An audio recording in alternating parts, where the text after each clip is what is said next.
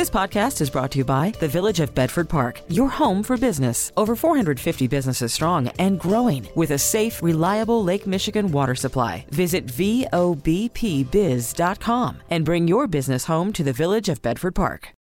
Call from mom. Answer it. Call silenced. Instacart knows nothing gets between you and the game. That's why they make ordering from your couch easy. Stock up today and get all your groceries for the week delivered in as fast as 30 minutes without missing a minute of the game. You have 47 new voicemails. Download the app to get free delivery on your first 3 orders while supplies last. Minimum $10 per order. Additional terms apply. Now, the WBBM Noon Business Hour. It's 12:03, Tuesday afternoon, March 21st. Good afternoon. Thanks for joining us. I'm Rob Hart. Google is unveiling its ChatGPT competitor called Bard this week. We'll cover that in our next segment. But right now, a report commissioned by the operators of Lollapalooza details the festival's contribution to city, state, and federal tax coffers. We're joined by Bob Reed, business writer and contributor with Chicago Magazine. Bob, thank you for joining us today. When it comes to reports on economic impact commissioned by the event itself, how much of this is actual math and how much of this is the event trying to make the numbers sing the song they want to play? Well, Rob, it's sort of a combination of the two, but you're right to be skeptical whenever you have a report that's commissioned by the people who want to hear only good things. But in this case, when you look at the report itself, they're basing their economic impact results on the festival operations and the attendance-related spending. What they're saying is that it will generate, Lollapalooza did generate in last year, $335 million to the Chicago economy. You break that down a little bit, and it's $80 million for food and beverage, about $48 million for hotels, $15 million for outside entertainment. And what it's saying is that this is also having a ripple effect on employment. They say it's the equivalent of 2,500 full-time jobs. I don't know about that. But you can also see that it generates something in the ballpark of $37 million in local, county, state taxes. So overall, they're painting a pretty good picture, but I think there's a lot of reality behind what these numbers are. Well, it seems very difficult to compare the economic impact of Lollapalooza, a known quantity, something that has been in Grant Park for the last 20 summers, minus the pandemic year, when compared to the NASCAR race, which hasn't happened yet. And there's just a lot about it we just don't know until it actually happens. Yeah, that's absolutely right. It is sort of an apples and oranges type of thing. As you say, you've got 20 years of data that you can sift through and come up with conclusions about Lollapalooza. NASCAR is different. NASCAR has a lot of promises. We know that the city is going to get a $500,000 flat fee out of it. 15% it gets a cut of the merchandise and concessions. NASCAR itself says it's going to generate $113 million in 2 days. Lollapalooza is longer than that. But from that point on, it really is a bit of a crapshoot. You don't know if it's going to hit these numbers. Plus, you don't know what the impact is going to be on the Grant Park area.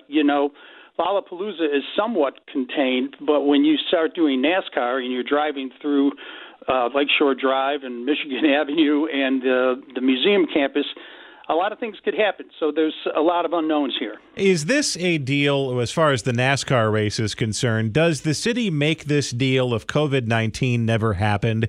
Is it designed to be even a loss leader just to jumpstart the tourism and hotel industries?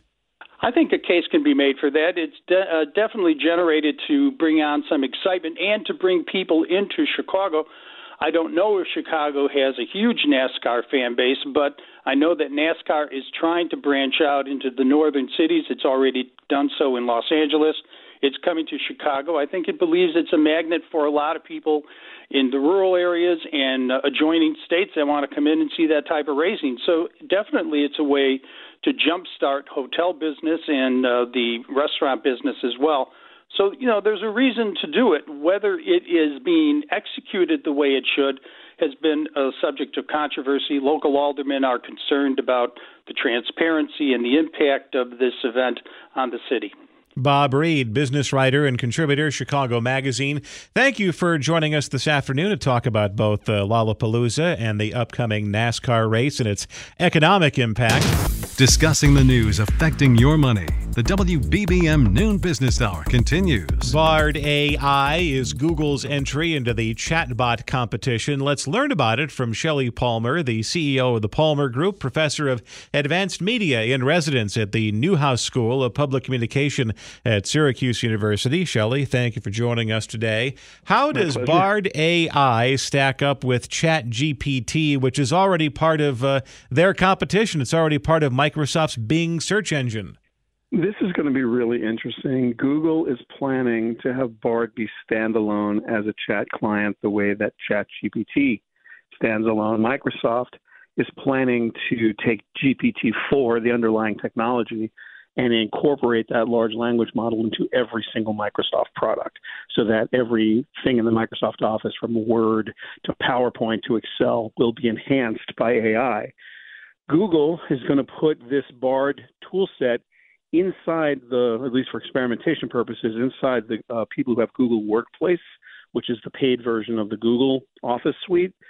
I got to tell you, this is going to be a war, and Google's not setting itself up to win right now.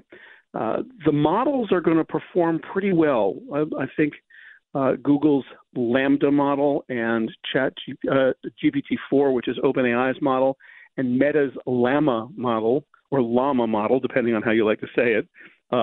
They all have slightly different spellings, but they're all the same thing. They're all large language models, and you're going to get roughly the same kinds of outputs out of them. So we'll see. I think Google has got a long road to catch up, and the idea that they're not immediately incorporating this into everything they do is a little bit strange to me. Now, I mean, if you want to give them points for transparency, it does say this is a work in progress. Don't, there will be mistakes. It will say it was the best of times. It was the blurst of times. Don't short the stock as a result, or don't, say that Google's. Don't short it again. Yeah, because they already took a financial hit because of Bard making a mistake or two. But how, outside of the integration into the Office products, what are some of the ways that people will interact with Bard just as part of their daily internet usage experience? I mean, if you're a Google person, that's what you'll do. I think Google is having a Kodak moment. I really do. Kodak invented digital photography and then sat on it because they didn't want to interrupt their paper business or their film business. Google basically invented transformers. They open sourced it. This is their tech that OpenAI has built upon. But Google's got $150, $160 billion search business that will be decimated by this. Web traffic is going to be decreased dramatically. If you can search in a conversational AI and you don't need to click on an ad, well, there's no ad to click on if it's just talking to you. Like, this is really going to impact their bottom line. So they're dragging their feet, going slow.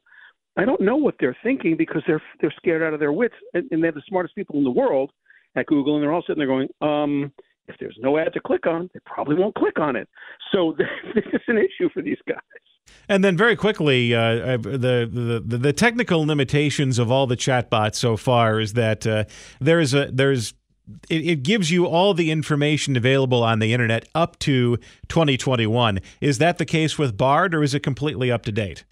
No, they can't be completely up to date because of the nature of what they are. And when we have more time, we can go over the decision matrix you need to use when you approach these conversational tools, because they're not right they don't solve every problem. And people who are going to this and saying, I'm talking to a person that knows everything. It's like, okay, that's clearly not how you use this. And it certainly doesn't increase your productivity, nor does it help anyone to think about it that way. So yeah, Google's going to be the same kind of thing. It's only up to a point.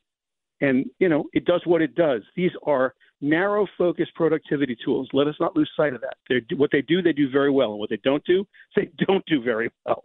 Shelley Palmer, CEO of the Palmer Group, thank you for joining us this afternoon. Coming up next, the V8 gas-powered muscle car is taking a victory lap. Information to make cash and save cash. The WBBM Noon Business Hour continues. Dodge is making its final gasoline-powered V8 muscle car. Let's learn about the Challenger SRT Demon from John McElroy, automotive industry analyst and host of Autoline.tv, based in Detroit. John, thanks for joining us today. Tell us some of the stats on this car, which is designed to make a victory lap, and based on the power under the hood, it'll do that victory lap in a matter of seconds. It will.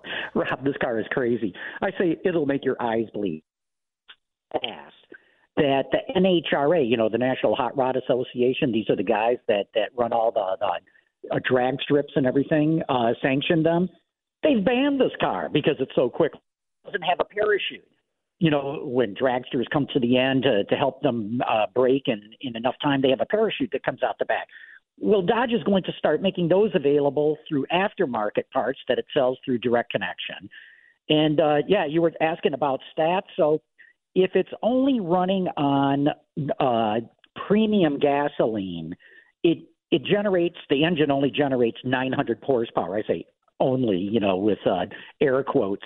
But if you run E85, that is gasoline with 85% alcohol or ethanol in it, the ethanol boosts the octane rating up to 170, and you get 1,025 horsepower out of that engine. So it's complete madness. And, this thing's going to cost about $100,000. They're not going to make a lot of them. They're going to build them until the end of the year. When that's done, that's it. They're not going to make any more.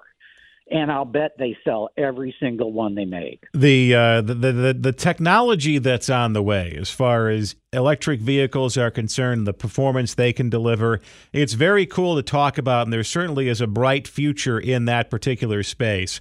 But looking back on the era of the gasoline-powered muscle car, which the Dodge Challenger is designed to basically say goodbye to, it just conjures up a whole lot of memories of these big high performance sports cars. I mean, you talk about, it's not just the cars themselves, it's the drag strip commercials that used to be on the radio, the guy saying Sunday, that they were everywhere for a long time.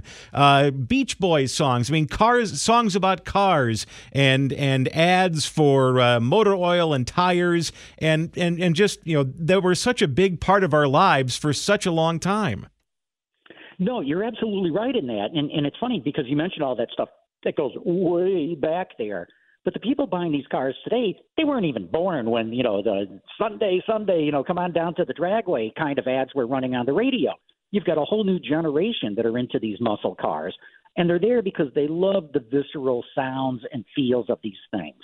I mean, these cars do not go quietly into the night. They're rambunctious. They're loud. They shake, rattle, and roll, and that's very appealing to a lot of people. Now, a lot of people are going to criticize Dodge for doing this, but, they're calling this the last call of the Challenger Demons because when it's gone, and Dodge is actually going to be the first one to come out with an electric supercar, muscle car, and so they're going to ride out this internal combustion engine as long as they can, i.e. to the end of the year, and then they're going electric.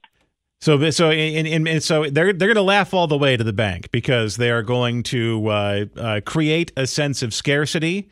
They are prepared for the future, and they're also appealing to the lizard brain of car guys that love that power and love that noise. You're absolutely right. They are going to laugh all the way to the bank, and Dodge has been brilliant in how it's been marketing its muscle cars. I mean, they're doing a better job than anybody else in the industry. John McElroy, automotive industry analyst, host of Autoline.tv in Detroit. Call from mom. Answer it. Call silenced. Instacart knows nothing gets between you and the game. That's why they make ordering from your couch easy. Stock up today and get all your groceries for the week delivered in as fast as 30 minutes without missing a minute of the game. You have 47 new voicemails. Download the app to get free delivery on your first 3 orders while supplies last. Minimum $10 per order. Additional terms apply. This is Chicago's news, traffic, and weather station, News Radio 105.9. The WBBM Noon Business Hour continues. Good afternoon. I'm Rob Hart. These are the top stories on News Radio WBBM. Treasury Secretary Janet Yellen talks about the stability of the U.S. banking system. Police in New York are preparing for possible unrest should former President Trump be indicted by a grand jury. In Travel Tuesday, a guide to some of the best natural spaces in Illinois. And we'll also discuss the best credit cards for people who are just starting to travel. WBBM Business, the markets are higher. The Dow is up 179 points. The Nasdaq is up 136. S&P 500 is up 34. 49 degrees right now in Chicago, going up to 55 this afternoon.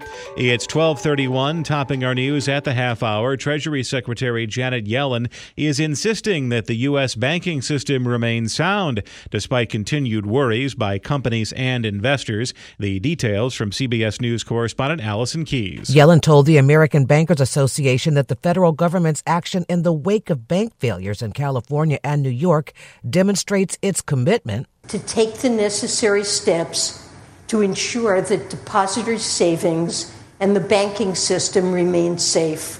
She also says more action might be needed if smaller institutions suffer deposit runs that pose a risk of spreading. Allison Keyes, CBS News, Washington. Law enforcement in New York is on high alert should a grand jury in Manhattan indict former President Trump. The details from correspondent Jared Hill. Steel barricades brought in by NYPD now surround the Manhattan courthouse and district attorney's office. Monday, small groups rallied near Trump's home in Florida and in New York. We're here to claim our streets back. We need a DA who's going to focus on doing the job and not weaponizing his office. Intelligence sources tell CBS News they've seen a significant increase in threats and violent rhetoric online from domestic extremists, although they haven't indicated that there is any credible or direct threat against a person or property. Sources tell CBS News the indictment is not expected today, though it could come by the end of the week. It's 12:32 as the noon business hour continues. Markets are gaining ground once again. We're joined by Hugh Johnson, Chairman and Chief Investment Officer of Hugh Johnson Economics based in Albany. Thank you for joining us today. Bank stocks once again leading the way. Is this a continuation of yesterday's relief rally? Yeah, I think so. With every passing day, particularly with the banks that are not the money center banks, but the so-called regional banks, we're seeing a recovery in confidence. And that was helped a lot by the comments made by Secretary of the Treasury Yellen, who says that she's effectively going to, let's call it backstop all deposits regardless of their size. In other words, they can exceed the limit of $250,000 and they will still be just fine if the bank runs into trouble. And so that's restored confidence. And right from 1907, when we had our first major bank run in New York City, right up until the current period of time, confidence is really the issue. She understands that, and that's helping and showing up in the market. The market's doing well primarily because of a restoration, a comeback in confidence. Now, we do have the Fed policy meeting this week, and this is the first real speed bump of the rate hiking and tightening cycle. They've never really had to worry about a whole lot of other stuff as they make their decisions to raise interest rates. And it seems like investors are betting that the Fed will take their foot off the gas just a little bit. Is that bet, is that belief backed by sound reasoning? The expectation, as I see it, Rob, right now, the expectation earlier in the week was that they might pause, that they might take their foot off the brake. I think the expectation now is that they will raise rates 25 basis points. We'll be watching very much the so-called dot plot. The dot plot really shows us what the members of the Open Market Committee, the ones that are really going to make the vote on interest rates, think what interest rates should be doing given their obvious focus on inflation. And now, of course, inflation and then also the banking crisis. But I think the expectation is now we're going to see a 25 basis point hike. And then there's a possibility that we might see the same thing in May and June at their May and June meetings. In other words, the Federal Reserve is likely, I think, to stay focused on the rate of inflation. But you never know. There's a lot of uncertainty. It's very, we call it data dependent. It depends on the numbers as they come out over the course of the next month or two. When trying to analyze all the various data points that are coming in from manufacturing, Fed region manufacturing reports that are coming in soft, housing clearly in a recession, the employment market still very strong. You do have some favorable CPI and PPI numbers in the mix on top of this banking crisis of confidence. If you're one of the Fed Board of Governors, and you're trying to set policy, where do you begin? It's really hard to do that. You have to focus on the employment numbers and the other numbers like retail sales, personal spending, the economic numbers. They tell you how the economy is doing. And although the economy is expanding, you mentioned employment report has been very strong. But despite the fact that these numbers have been good or strong, they still continue basically slowly, very slowly over time to slow down. And of course, the rate of inflation, regardless of what measure you use, producer prices or consumer prices, is also coming down on a year-over-year basis. So the numbers, the economic numbers are slowing, but not slowing fast enough for the Fed. And it's also the case that the inflation numbers are coming down, but also not fast enough for the Fed. That's why I'm likely to conclude that we're going to see 25 basis points as the result of this meeting, and a very good chance that we'll see the same thing in May and in June. Their focus is not off inflation yet, and I think they'll make that fairly clear. Hugh Johnson, Chairman and Chief Investment Officer, Hugh Johnson Economics, based in Albany, New York. Thank you for joining us today. Coming up next in Travel Tuesday, visiting the top natural attractions in Illinois. Compounding your interest with an economy of words. This is the WBBM Noon Business Hour. It's Travel Tuesday, and this afternoon we're heading to the great outdoors for some of the best places that Illinois has to offer. We welcome in Marla Shahowski, spokesperson for the Illinois Office of Tourism based in Chicago. Marla, thank you for joining us today. And this is a realization that many people who maybe just know Illinois through the Chicago area or perhaps Rockford or Galena, this is a really big state. and you don't really know that or appreciate that until you drive into Illinois through I-57 going up through Cairo, just how large Illinois really is and the sheer amount of nature and nature experiences you can have in Illinois. Exactly. Illinois is full of incredible outdoor experiences for any nature lover, photographer lover. If you love hiking, biking, anything that you want to do, you can find it right here in Illinois. Well, but now that I've said that you really should experience Illinois outside of the Chicago area, let's start with the two state parks that are in the Chicago area, with the Illinois Beach State Park in Zion and Starved Rock. There's just the stuff that you could do and the day trips you can have at two places that aren't very far away from the Chicago metropolitan area. Exactly, yeah. The Illinois Beach State Park up in Zion, as you said, is in Lake County. Just about an hour's drive from the Chicago area, and it's more than 4,000 acres, which people probably don't even realize. There's dunes there, marshes, oak forests that stretch about 6.5 miles long along the sandy shore of Lake Michigan, up in the northern part of the state. And there is a newly renovated Illinois Beach Hotel there that you can spend the night at. It's a new property located right in the state park. All of the rooms have gorgeous views of Lake Michigan, and it's really the only hotel like it in Illinois, which is really cool.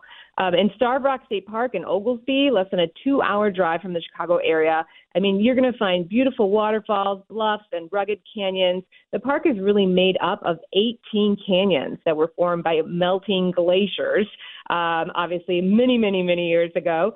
But it really allows itself for some pretty incredible photo opportunities when you visit there. And spring is a great time to get out there, especially if there's a big rain. You're going to see a lot of those waterfalls in action. And to get there from Chicago, you drive through Utica, which experienced a renaissance in the wake of that devastating tornado 20 years ago. So there's a pretty cool winery there, lots of shops and restaurants to and from Starved Rock. Yes, definitely. Illinois Sparkling and August Hill Winery. You can stop in there and taste some incredible wines that are made right here in Illinois. And just point your car south on I-57, and sooner or later you will hit the Shawnee National Forest and the Garden of the Gods hiking trail, which that goes back to my original point that you believe it or not, you're still in Illinois. You are. And, believe it or not, Illinois is home to a national forest, the Shawnee National Forest in the southern part of the state. Garden of the Gods and the Rimrock Recreational Area are down there, are some of the most popular spots within the forest. The Observation Trail is a half-mile trail that will take you directly to the Garden of the Gods, where you can overlook the Mississippi and Ohio rivers with spectacular views. There's also Giant City State Park down there in Nakanda, which is another beautiful state park with lots of hiking trails and horseback riding, fishing. You can even do some rappelling down there. So it's a beautiful part of the state. Marla Shahowski, spokesperson for the Illinois Office of Tourism based in Chicago. Thank you for joining us on this Travel Tuesday. And join us at this time tomorrow for Personal Finance Wednesday. Still to come, helping beginner travelers identify the best credit cards for them. It's 60 minutes of financial planning. The WBBM Noon Business Hour continues. People who travel a lot, road warriors, probably have identified credit cards that have the most perks for them. But if you're a beginner, you may not know the best choices. Let's get some help from Ted Rossman, industry analyst with creditcards.com based in New York. Ted, thank you for joining us today. It seems that if you're just a beginner when it comes to credit cards and travel rewards, you really have to do some soul searching or just kind of identify the amount of travel that you do and what matters most to you when you're on the road. You do, and I tend to think of no annual fee cards as best suited for beginners. And also cash back. And there's actually a way to blend no annual fee, cash back, and travel with the Wells Fargo autograph card. That actually gives 3 points per dollar, basically 3% cash back on a wide variety of travel, transit, gas, dining. I actually think that's a really solid option for a lot of people. Of course, there are many others too, but I think you need to consider how you spend your money, what you want to get out of your rewards, and how much complexity you're willing to take on. And the other question too is if you're just starting out, a travel rewards card that covers a wide variety of perks until you can identify how much you travel and what matters to you when you're on the road. That's right. Yeah. Another good way to dip your toe into this is to get something like the Chase Sapphire Preferred card, which has a $95 annual fee, but a lot of good travel perks, including transfer partners. So if you want to start playing that game of transferring to different airlines and hotels, that can be very lucrative. It's a little more complicated. So maybe rather than getting its more expensive sibling, the Sapphire Reserve, which has a $550 annual fee, maybe you start with the $95 Sapphire Preferred. Another way to kind of blend these two worlds is the Capital One Venture card, which also has a $95 annual fee and in some respects could be used almost like a 2% cash back card with some travel perks thrown in, but also has some transfer partners that you could get accustomed to and maybe get even more value. They'll even pay for your global entry or TSA PreCheck membership. And then what if you're just your inclination is to go to an airline credit card? Is that a good idea if you're just a once or twice a year traveler?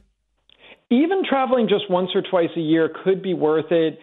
A lot of times these cards have a $95 annual fee, sometimes more, but they'll give you free checked bags. So, even just you and one companion, you might be paying more than that in bag fees just on a single round trip. So that can make sense.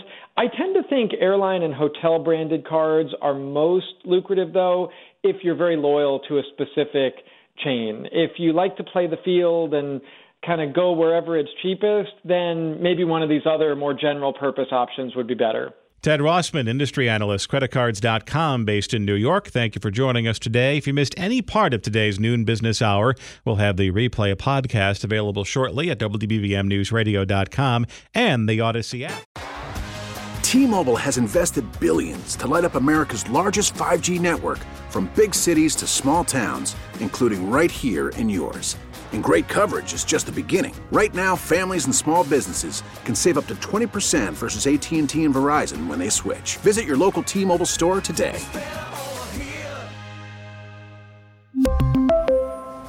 Plan savings with 3 lines of T-Mobile Essentials versus comparable available plans. Plan features and taxes and fees may vary.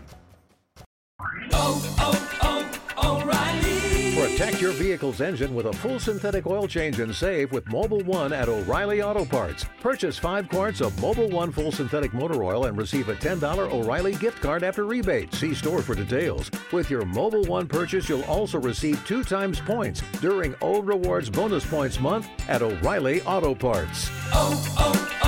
O'Reilly Auto Parts. We get it. Attention spans just aren't what they used to be. Heads in social media and eyes on Netflix. But what do people do with their ears? Well, for one, they're listening to audio. Americans spend 4.4 hours with audio every day. Oh, and you want the proof? Well, you just sat through this ad that's now approaching 30 seconds. What could you say to a potential customer in 30 seconds? Let Odyssey put together a media plan tailor-made for your unique marketing needs. Advertise with Odyssey. Visit ads.odyssey.com.